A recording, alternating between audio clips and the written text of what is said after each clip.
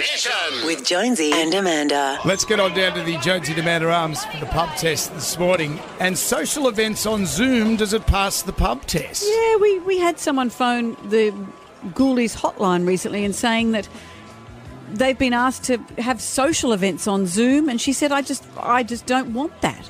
Interestingly, I was reading about the Hills Shire Council. They have an annual Christmas in the Hills event. They're saying, all right, we've been given a $15,000 donation. We're going to put that towards a Zoom event where there'll be a production company that will pre-record different bits and pieces, and we'll have a party with all our laptops. I don't know. A lap dance from a laptop. Is that the future? Is that what we've come to? Is that where we're at? An apple in one hand and a wang in the other. Just like a regular Christmas party. I've waited my whole life to do that computer joke, Brendan. There you go. It's done.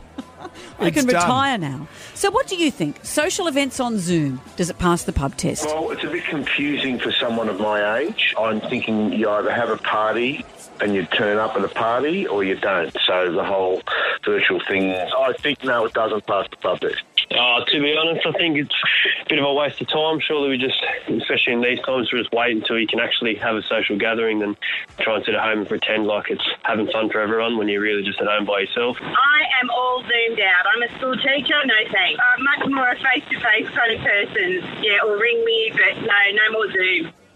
No more bad breath, though, at those functions that you have. We'd be relieved, Brendan. It's your love of onion sandwiches. Nation With Jonesy and Amanda.